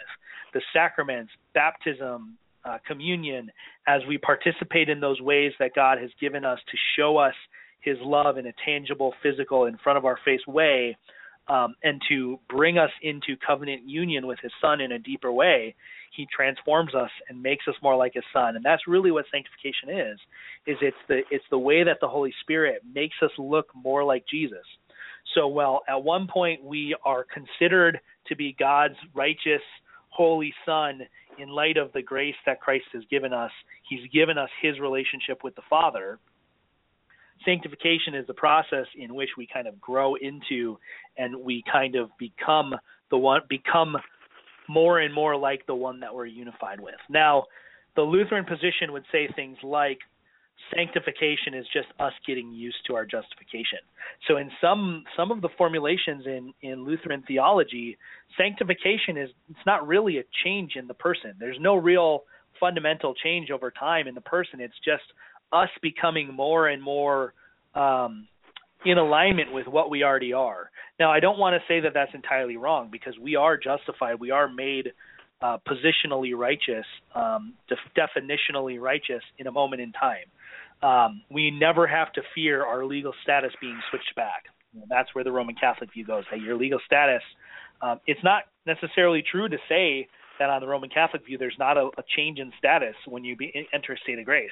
The primary difference, at least one of the primary differences, is that you can flip back to being not in a state of grace. But the Reformed want to affirm that there is a genuine change in our person as we grow in sanctification. It's not just us living in light of what we already are. It's not just us becoming used to our justification or working out our justification in such a way that it becomes part of our life. It's an actual change in our very character and nature that proceeds over time until it kind of culminates in glorification after we die. Wow. Yeah, you don't hear a lot of Protestants talk about it in that way. We got 3 minutes. This is kind of tied into it. Purgatory. What is kind of the Roman Catholic view of purgatory? Why did the Reformers reject it? Can you tackle that in 3 minutes? Is that enough time? Sure. Let's see if I can get it done. So purgatory is kind of, if you take that sanctification process that I was just talking about, Roman Catholics would deny, so Reformed would say that upon death, whatever's left in that process before we become Christ-like, that's kind of fast-forwarded. God finishes that process in an instant for us. And that's really possible because the Holy Spirit is always the driving force behind sanctification for the Reformed and for Lutherans. And so whether God does that, whether the Holy Spirit does that as a process or whether he does it instantaneously really doesn't really matter as much in the actual theology. So when we die, God just kind of finishes the process instantaneously. The Roman Catholics would argue that no, God has a process he's going to bring us through, and that process continues until it's done, and there's no fast-forward button, to kind of use the language they would use to kind of characterize us. So upon death, if a person has not reached that state of perfection, they go to this place called purgatory, which is the idea is that it's a place where we kind of finish out that sanctification. The temporal effects of our sin and our failures and our inability to be perfect is purged from us. That's why it's called purgatory. Throughout history, it's been imagined as anything from a fountain or like a bath to a burning fire, kind of a refiner's fire. Modern concepts, Pope Benedict questioned whether we were conscious or not, or whether it was something that was kind of done unconsciously. Is it painful? Is it not painful? All of those things are floating around in Roman Catholic thought. Now, the reason, and if you ask different historians why the Reformers objected to this, there's all sorts of reasons, so it'd be a little bit faulty to pin it down to just one. I think that the main issue is that it really undercuts the understanding of sanctification as, not entirely, but as Holy Spirit executed work. So even though the Holy Spirit uses our works, our understandings, those things as means, it's still the Holy Spirit's work. So it's not right to call it monergistic like we would with justification or regeneration, but it's closer to that than it is to a synergy. The Roman Catholic position wants to hold that sanctification. Yep. 30 seconds. Okay. The Roman Catholic position is that position is primarily driven by our effort. So to have that extend past death, and our effort even has to continue past death, I can see how the Reformers would have a major problem with that. Good job, Tony. You've done marvelous, my friend. Love having you on the show. I know you probably need to go get a big drink of water or something now. But well, thanks for having me. Coming on the show. Yeah, absolutely. Look to having you on again in the future. Thank your wife for letting us pick your brains for 2 hours. Really appreciate you coming on, brother. Will do. Have a good one. Blessings. Yep, God bless. All right, friends, join us next week. We are going to be back in the studios again, and let me see here. I know we've got some good shows coming up. We will have, actually it'll be our 100th episode next week, and we're going to have our friend Steve Garfalo on to talk about moral absolutes. We'll also have Dr. Phil Fernandez coming on. We're going to look at evidence for the historical Jesus, as well as our friend Jonathan McClatchy looking at intelligent design. So join us again next week. God bless.